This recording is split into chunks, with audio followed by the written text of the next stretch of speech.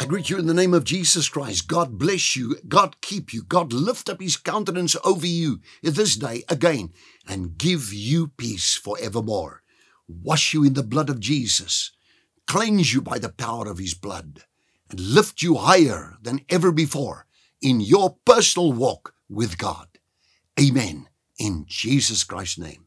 Well, I spoke about wisdom, the wisdom of the Bible, and the wisdom of King Solomon, and it says, fools despise wisdom, the fear of the Lord, the beginning of knowledge, but it's also to depart from evil is the beginning of wisdom also.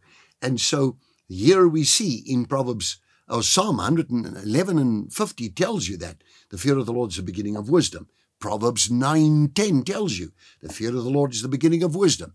So if I want wisdom, I'm praying this prayer of the Apostle Paul, where he says, therefore I also heard, Ephesians 1:15, by the way, I also, after I heard of your faith in the Lord Jesus Christ, faith, and your love, yes, faith and love, these two are absolute pillars in your faith and walk with God.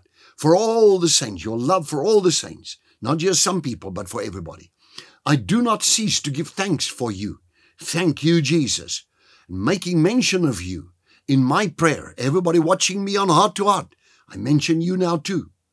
And mentioning you in my prayers, that the God of our Lord Jesus Christ, the Father of glory, like we say, our Father which art in heaven, hallowed be thy name.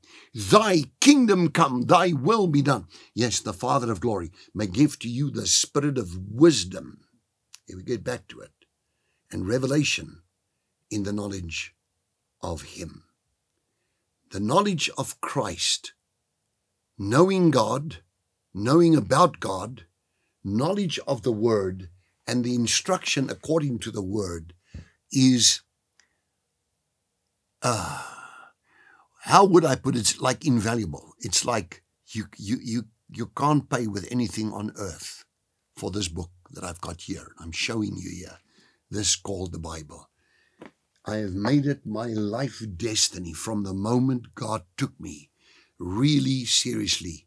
Then I changed course, went into theology and then Bible school after that, and then started teaching.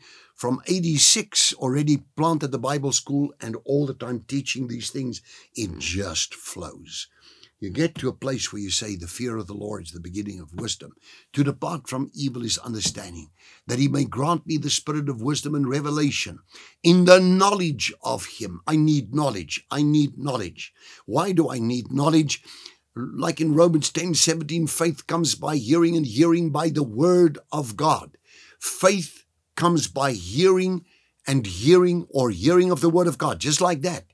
If you listen to the word of God, if you get these little, now on the cell phones, you get little earbuds, you get the Bible, that is an audio Bible, and you choose, preferably I always choose the New King James translation. To me still, it is that and the Old King James, the two most accurate translations.